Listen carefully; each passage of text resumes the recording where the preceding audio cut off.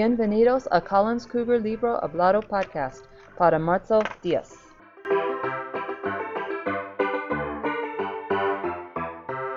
Hoy oiremos a José de 5B.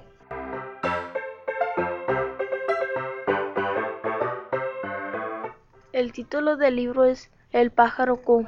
El autor es Marjorie e. Herrmann. El nivel del libro es de segundo grado.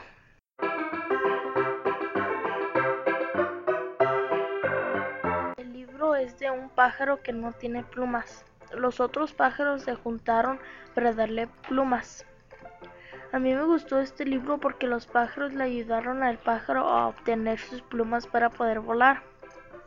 Usted tiene que leer este libro porque está lleno de risas y está muy bonito.